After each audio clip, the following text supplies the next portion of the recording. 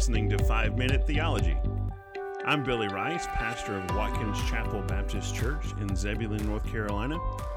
And this week we will continue discussing the omni-attributes of God. Today specifically, we will be looking at the omnipotence of God. So as we discussed last time, the omni-attributes of God refer to terms that describe three fundamental characteristics of God as seen in Scripture. So let's recap our understanding of the word omni. In its simplest definition, omni means all. For example, an omnivore is an animal that eats both animal and plant-based foods. Pigs are prime examples of omnivores. They eat most meats and vegetables, except cucumbers. They don't really like them unless they're really hungry.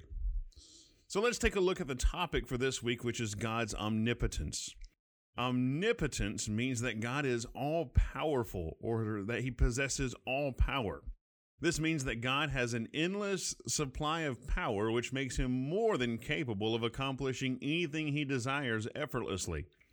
We believe that God's strength is infinite, that he loses none of it. Therefore, he also never needs to gain any power. There are many names and titles ascribed to God in the Bible, referring to his power. For example, the Bible calls him God Almighty in Genesis 17:1.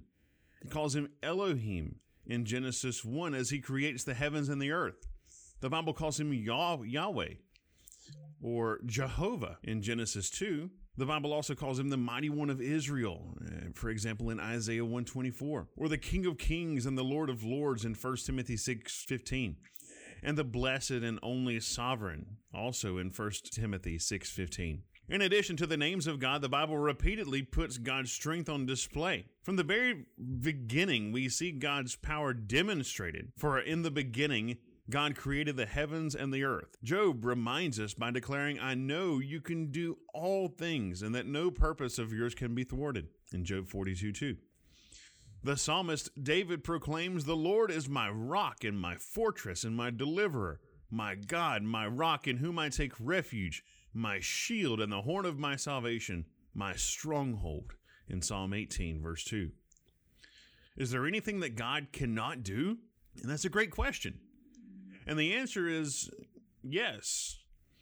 This one probably has you scratching your head a little bit. If God is all-powerful, how can there be something he can't do?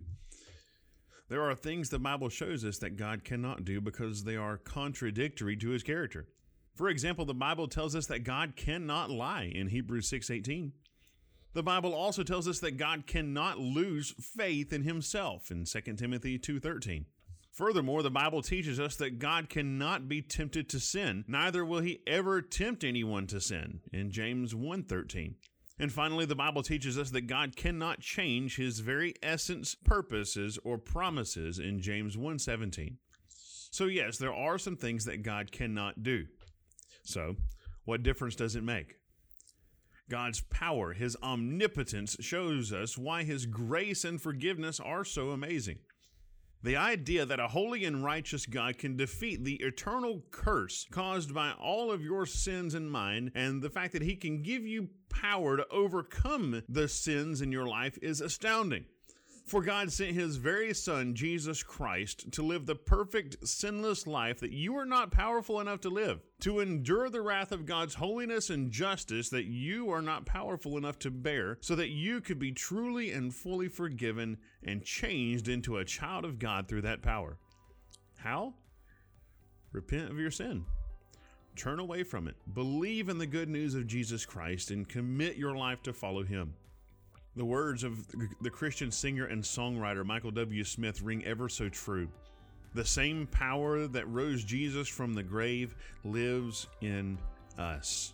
The Bible tells us that when someone becomes a Christian, the Holy Spirit moves into their heart and takes up permanent residence. Jesus said the Holy Spirit dwells with you and will be in you in John 14:17. This is called the indwelling of the Holy Spirit. They literally become a temple of the Holy Spirit. Because of the Holy Spirit's indwelling, Christians have the power to live for Christ and follow his will. They have the power to be content in the best or most difficult of situations. The Holy Spirit empowers Christians with certain gifts, God-given abilities that they did not have. and He empowers them to serve the Lord effectively.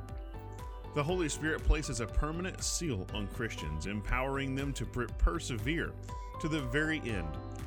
We are given this power solely because of God's goodness, His kind intention, and of course, His omnipotence. For He is good all the time, and all the time He is good.